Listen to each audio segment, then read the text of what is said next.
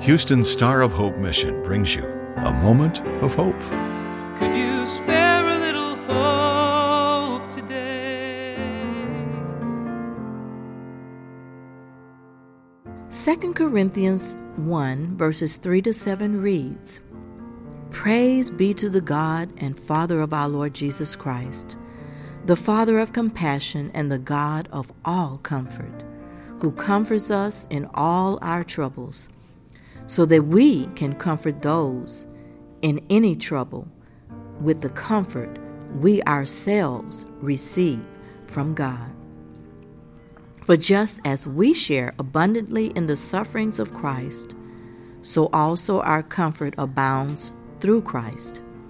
If we are distressed, it is for your comfort and salvation.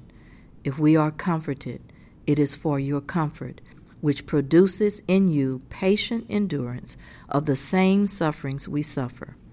And our hope for you is firm, because we know that just as you share in our sufferings, so also you share in our comfort.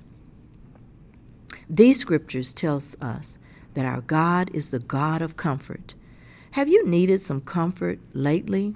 Have you comforted someone else? Life can be full of days when we need to be comforted and full of days when we need to comfort others. No one knows more about suffering than our Lord Jesus Christ.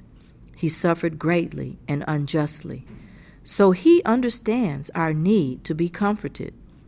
The good news is he not only understands, but he knows how to deliver us from our grief and sorrows. Matthew 5:4 says, Blessed are those who mourn, for they will be comforted.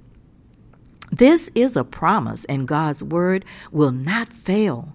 Therefore, our hope can be firm, and we can know without a shadow of a doubt that he not only shares in our sufferings, but also our comfort. Trust him today and call on him. Focus on his word and not the grief. Focus on his word and not the disappointments.